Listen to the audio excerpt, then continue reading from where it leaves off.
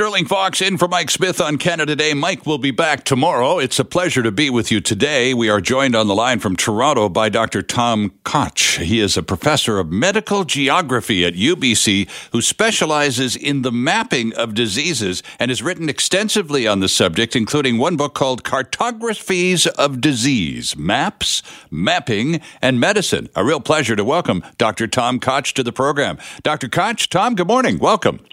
Happy Canada Day. Well, the same to you, sir, and a pleasure to have you on the program, Tom. You've chosen quite a field in geography, a very, very focused, narrow aspect of an enormous subject. What drove you to mapping diseases and epidemics? Well, it's not really that narrow of a field. What we do is we look at endemic, that is common, and epidemic diseases and all the things which either promote them or retard their progress. And so this covers a wide range of social and physical characteristics, as well as just the simple thing of who gets a transfer from whom. Sure, yeah. And I fell into this part of it when I was teaching a class at UBC some years, actually at the University of Hawaii, and issues came up about a very famous map that I used to teach, and then I had questions about it, and that just led me forward. And I took my areas of work in medicine, which was gerontology and chronic care, forward into the geography. And now, of course, we are able to go on and watch the nightly news on television, Tom. And, of course, the modern graphics artists at the TV stations have all copied your methodology. And it's easy for us to look at a map, say, of North America on the nightly news to see the hot spots and who's doing well and so on. That basically follows out of the work that you've been doing for a long time. Well, not just me and many others. I can't claim that it was uniquely me. Okay. But sometime we should talk about those maps and what they say and don't say.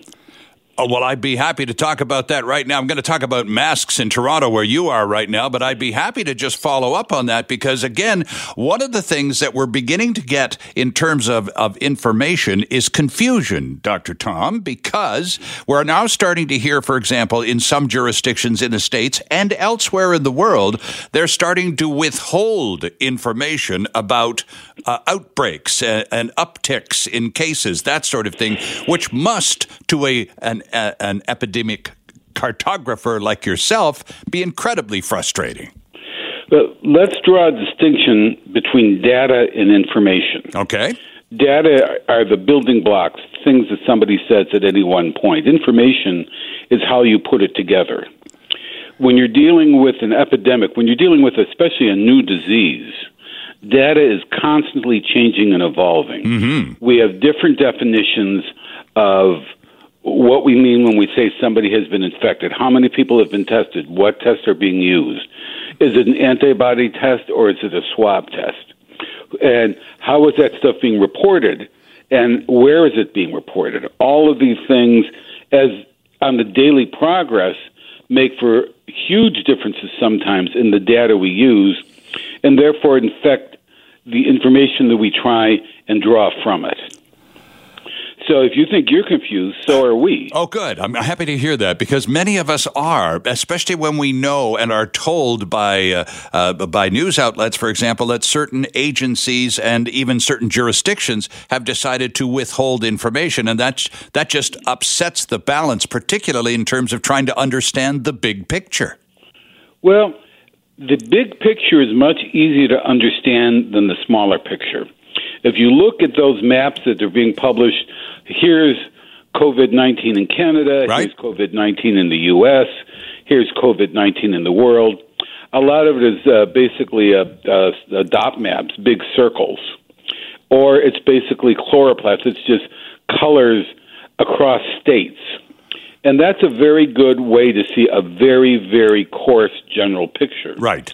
But as you know in British Columbia, and as people know here in Ontario, the local situation is often much more complex.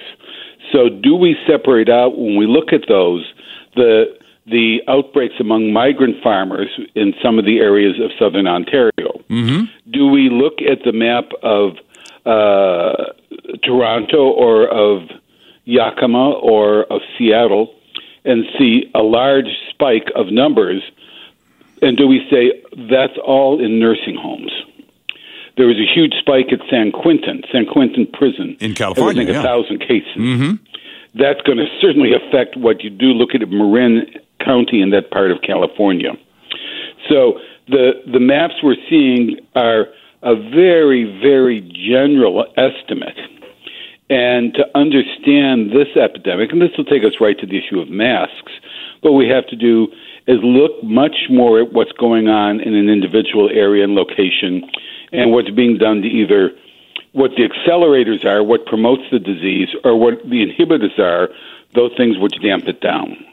Interesting, because here in Canada, we have a very interesting spectrum of those targets to look at, because we have British Columbia, in which we're very fortunate to have managed the situation as effectively as can be imagined, flattening the curve early on in the game. Next door to you in Quebec, we have I would say in Canada, at least the other extreme. It's nothing like what we're seeing in the States or saw in New York, but nonetheless, it's Canada's hot spot.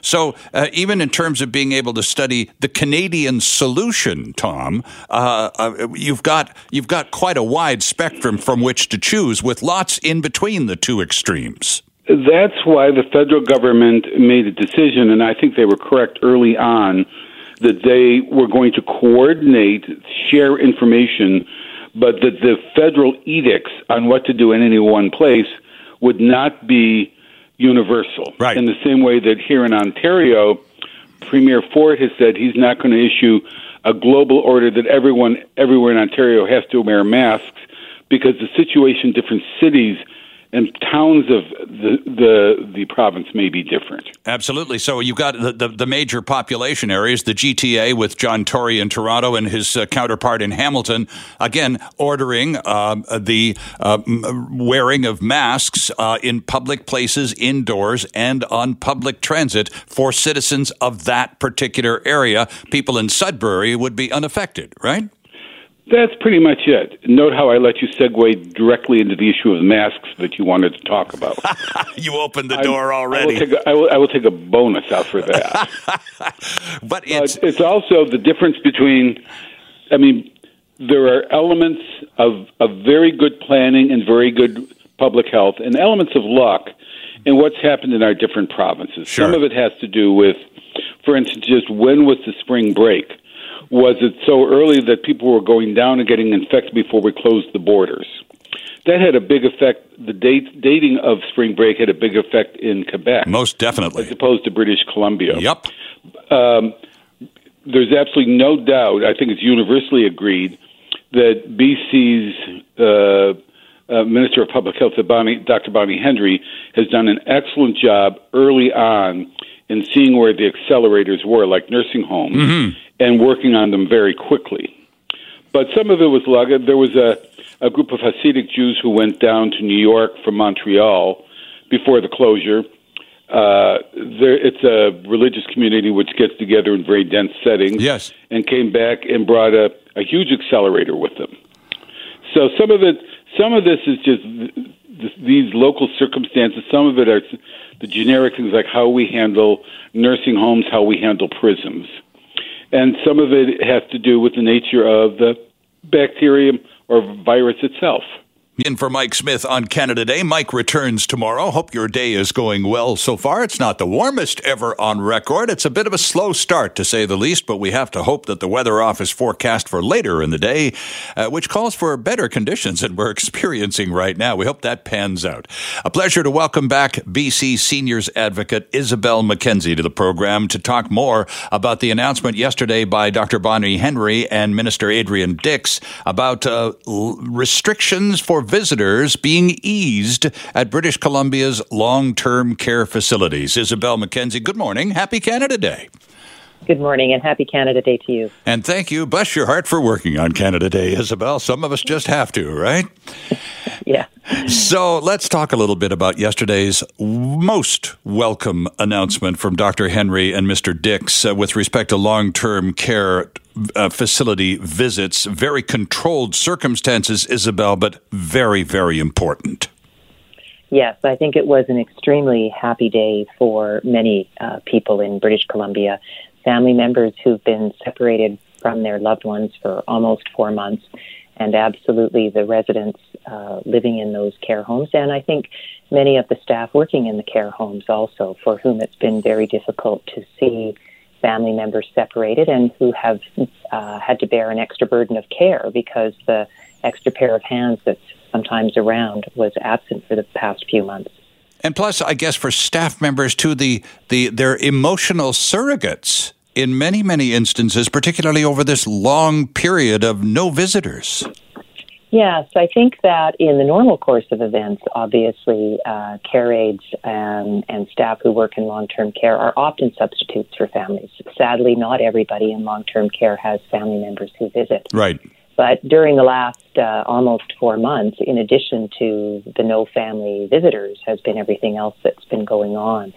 And so obviously having to provide emotional support to residents who aren't seeing their spouse they used to see every day or their adult child, and on top of, why is everybody wearing a mask and what is this COVID, I think has certainly had a toll on the staff. And so I think that many of them will be welcoming this as well. Isabel, did you have a role in all of this, in connecting some of the dots for Dr. Henry, and because you're such a hub of information from seniors and their families around British Columbia, they turn to you in a lot of cases just to ask you what on earth is going on, and you get a lot of information piled up on your desk that would be valuable to people like Dr. Henry. Well, certainly, my office what's been the sort of biggest challenge for you guys? What's been the hardest thing for you to adapt to that maybe you haven't had to do on a normal daily basis? Dr. Henry and the public health office. But, I'm constantly in awe, frankly, of the wisdom of my colleague, Dr. Henry. She's a public health physician by training and avocation, and yet does actually know quite a bit about geriatrics and the elderly population. And right. I think that was evident at the very beginning.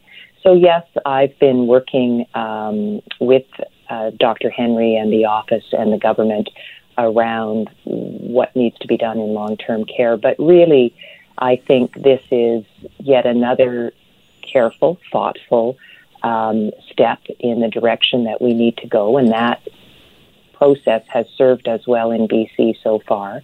And I think, the way we've approached it, what I think is, for me, incredibly important is that while the visit is restricted to one primary person at the moment, right, we didn't do this. Some provinces have gone with half an hour outside once a week, right, which isn't, for a lot of people in long-term care, they can't visit that way. This policy, the new guidelines, allow for care homes to assess the situation in their particular setting and for their particular residents and family members. And it doesn't restrict somebody to once a week. It doesn't restrict them to an hour a day. It does restrict to one primary person, and that makes a certain amount of sense. You're reducing the number of different people coming into the care home. For sure, yeah. We want to do that. And I think that we also, during the first month, which is when we're going to assess the ability to increase beyond one person, it will give care homes the opportunity to sort of iron out all the kinks around how we're going to handle the screening, how we're going to handle the scheduling. Is it going to be, within a range of time? Is it going to be a specific time?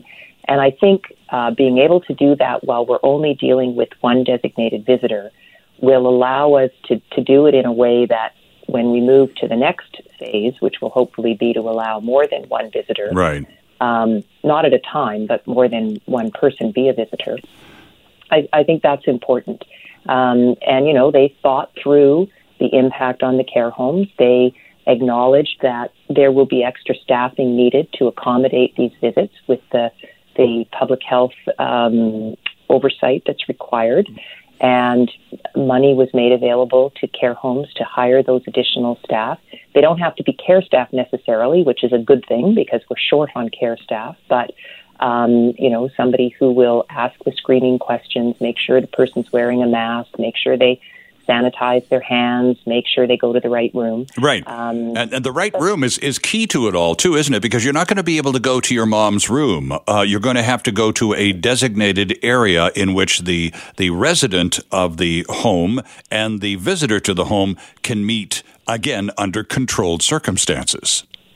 Well, you actually may be able to go to your mom's room, and that was another thing that I felt was very good in the guidelines. It has recognized that, if you can do an outdoor visit, great. We know it's safer, but, that may not be appropriate. If you need to meet in a designated area inside the care home, that can be how the visit happens. It can also be in the resident's room. I was unaware of that. Because really, when you think about the exposures, once we've recognized that we're asking people to wear a mask, and we recognize that 75% of our residents are in their own room, that might actually be the most safe place for them to meet with their loved one. And so I think that will be helpful. Now, the policy allows for the fact that about 25%, 1 in 4 residents, live in a room with other people. That's true, yeah. So that's where you're going to have to look at where is the designated area in the care home where they can meet, because we don't want to expose the other people in the room to that loved one, if at all, to the other person's loved one, if at all possible. So visitor protocols will be dependent upon the type of accommodation the person you're visiting has. Yes, and the care home themselves. How have they configured? What kind of staffing do they have? It may look different on different days of the week. Sure.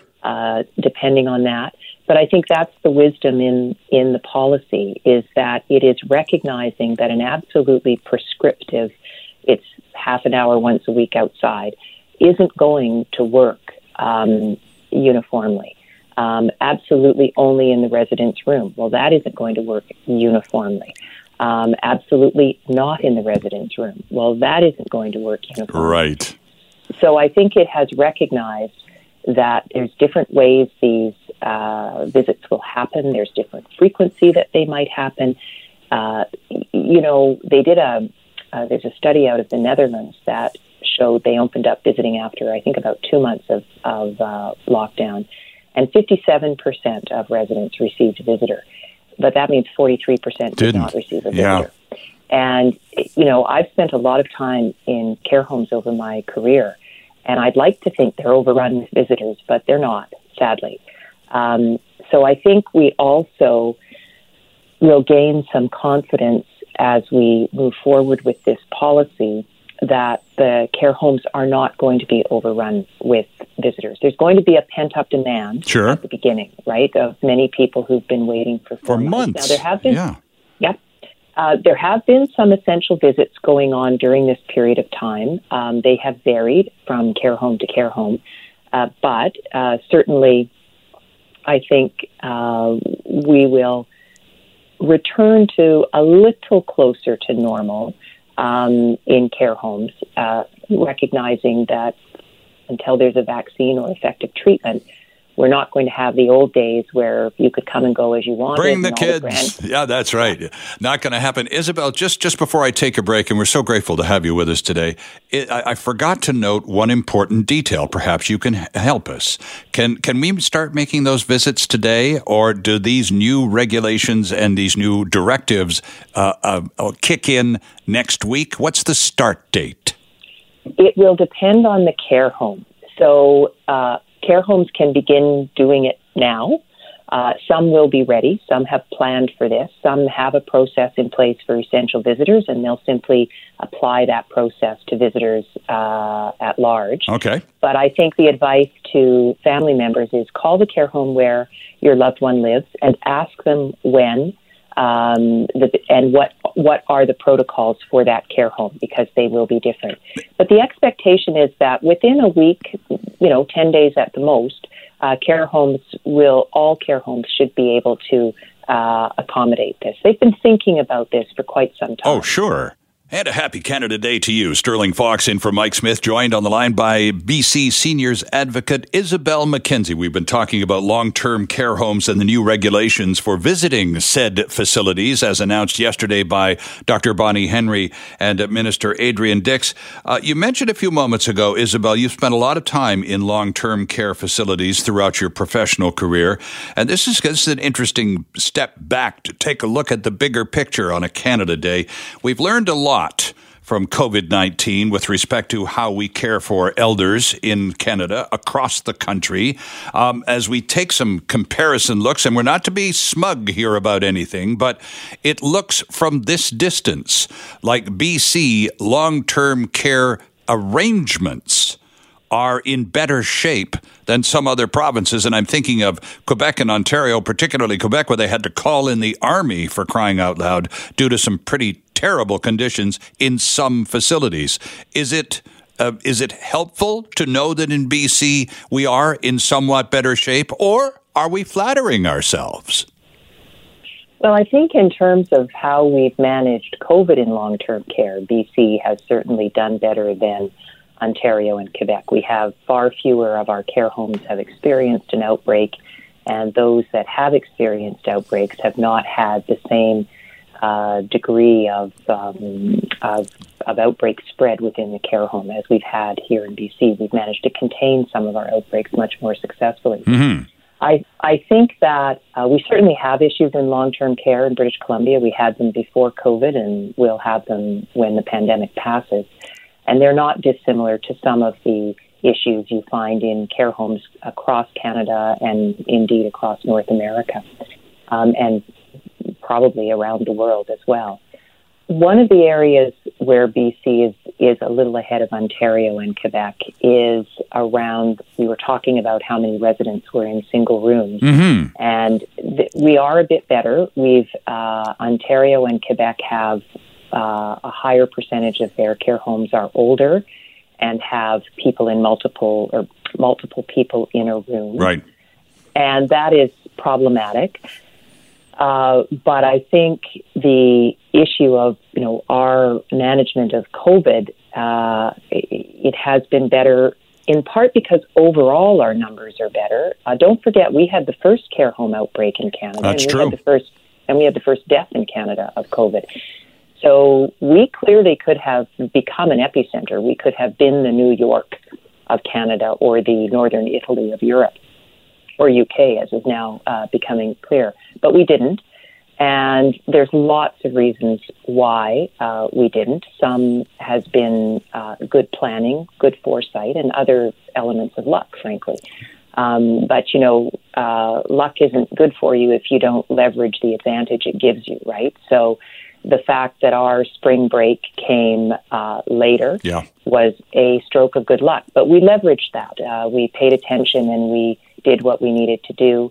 And I think our very early, very, very early interventions by public health in our long-term care homes was one of the big advantages. You've heard Dr. Henry talk about the SWAT team approach that goes into the minute an outbreak is declared in a care home. Sometimes in Ontario and Quebec, public health was not getting physically into the care home, if at all, until it was quite far advanced. And once it gets away from you, it gets away from you. Yeah. And then I think we need to remember that the conditions the Canadian forces saw in the care homes they were called into those care homes because there was a problem there. Sure. And there definitely are, Sterling. We have some problems in BC. It's not in every care home. Some family members and residents think that the care they receive is great, but not everybody thinks it's great. And some of the things we've done in response to COVID, I think are going to help us in the long run.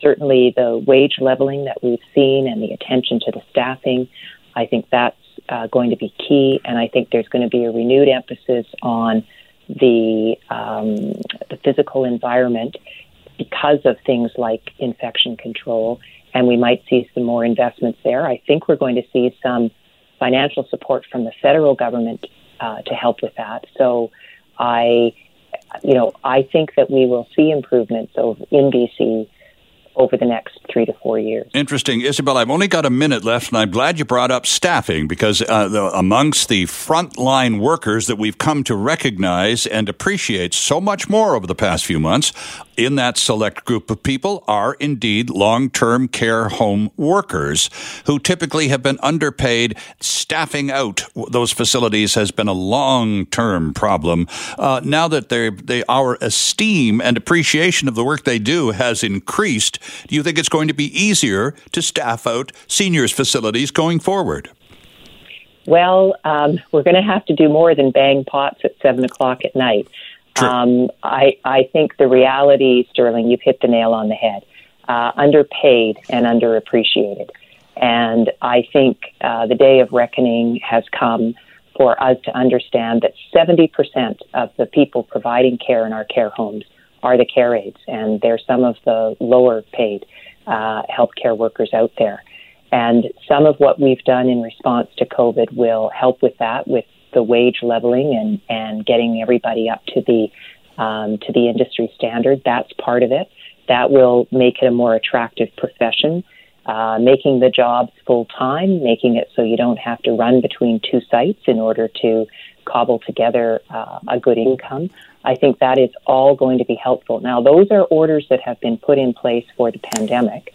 Sterling Fox in for Mike Smith. Happy Canada Day to you. A little cool beginning to the day, but it's a big day right across our country as Canadians in every corner of this huge country, the second largest country on earth with a tiny population smaller than the state of California. That's a lot of room for a very small crowd, but we'll be loud and carry on a little bit as best we can under the new regulations.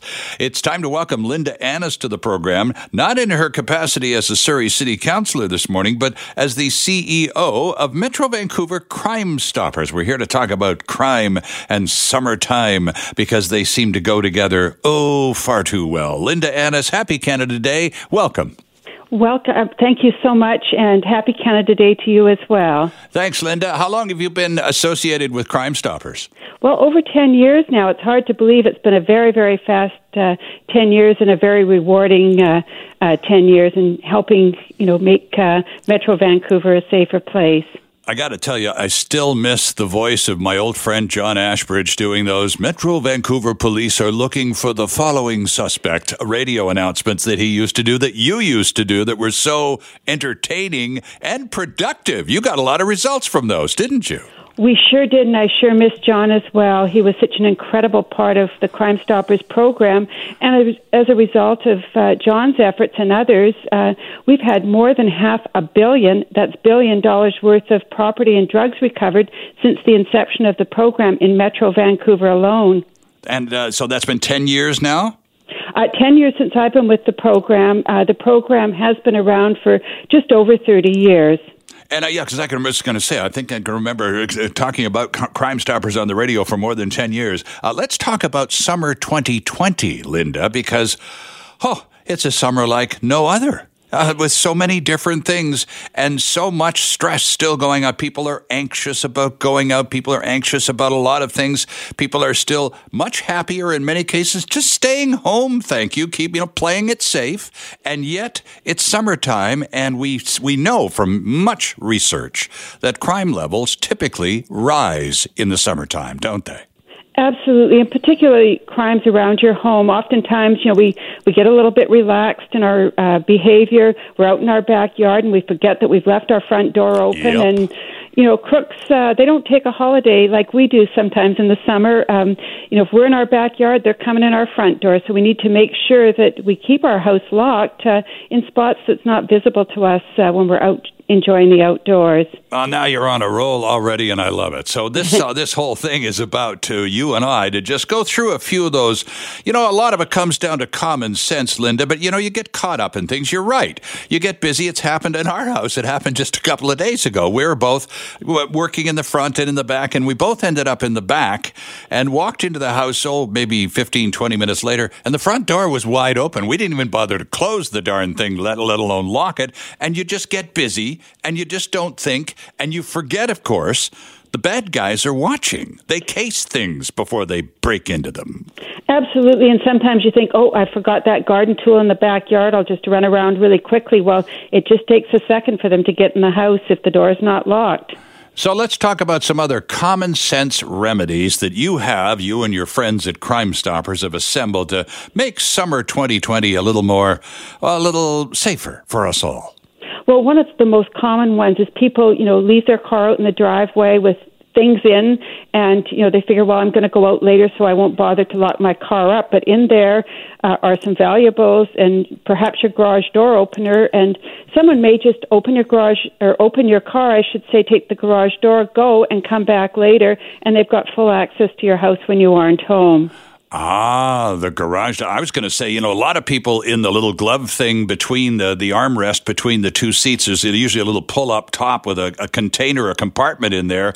A lot of people like to keep a parking meter money in there. That's what I thought you were going for. No, they're after the garage door openers. Well, and they'll take the change as well. They love to just do a dash and go, right? And they've got that plus your garage door opener, and you don't even sometimes realize it until it's far too late. Anything else on your short list of smart tips to make summer 2020 a little safer and more enjoyable? Well, I have sort of a 9 to 9 approach. So just before you go to bed at night, at 9 o'clock at night or whatever time you go, you should just do a quick check around your house. Make sure your bikes, your ladders, and your garden equipment is all put away, that your windows are locked. Oftentimes we like to leave them open at night, but we should make sure they're locked, particularly the lower floors. Do a double check on your all of your doors. If you've got video equipment, make sure that the batteries aren't dead. Mm-hmm. So at least you can see what's going on. And another really good tip is keep the porch light on, because if there's a dark spot, it's an open invitation to crooks to try to break into your house. Something else that, when we do go away, or even if we're at work for the day, we oftentimes now are used to ordering purchases online. Sure. Make sure you've got someone to pick up your parcels and your newspaper if you're going away, if you're even at work for the day, or cancel the service while you're not there. That's a real good sign to someone that you're not home, and they may well just come take your parcels as well as break into your house.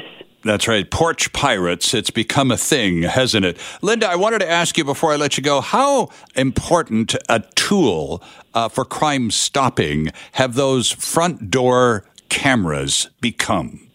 They're hugely critical, because if your house is broken into or there's someone lurking around your house, it's excellent footage that you can give to your local police department. And they're not terribly expensive either. They aren't, and I think every home should have them. It's also a great safety mechanism. If you're in your house and you want to see who's at your front door or who's at your back door, you can just have a quick look and look on your phone or look on your iPad or whatever. I highly recommend them. And some insurance companies might even cut you a bit of a break on the premiums if you're doing that extra bit of self-surveillance, won't they? They sure will, and same if you have an alarm system. There's a real advantage in terms of savings on your home insurance. So great things to be taking into account. And are you still offering rewards for tips to the anonymous tip line? We sure do. So if anyone sees anything that they think is suspicious in activity around their home or anywhere, they should always feel free to call Crime Stoppers at 1-800-222-TIPS or visit our website, www.solvecrime.ca.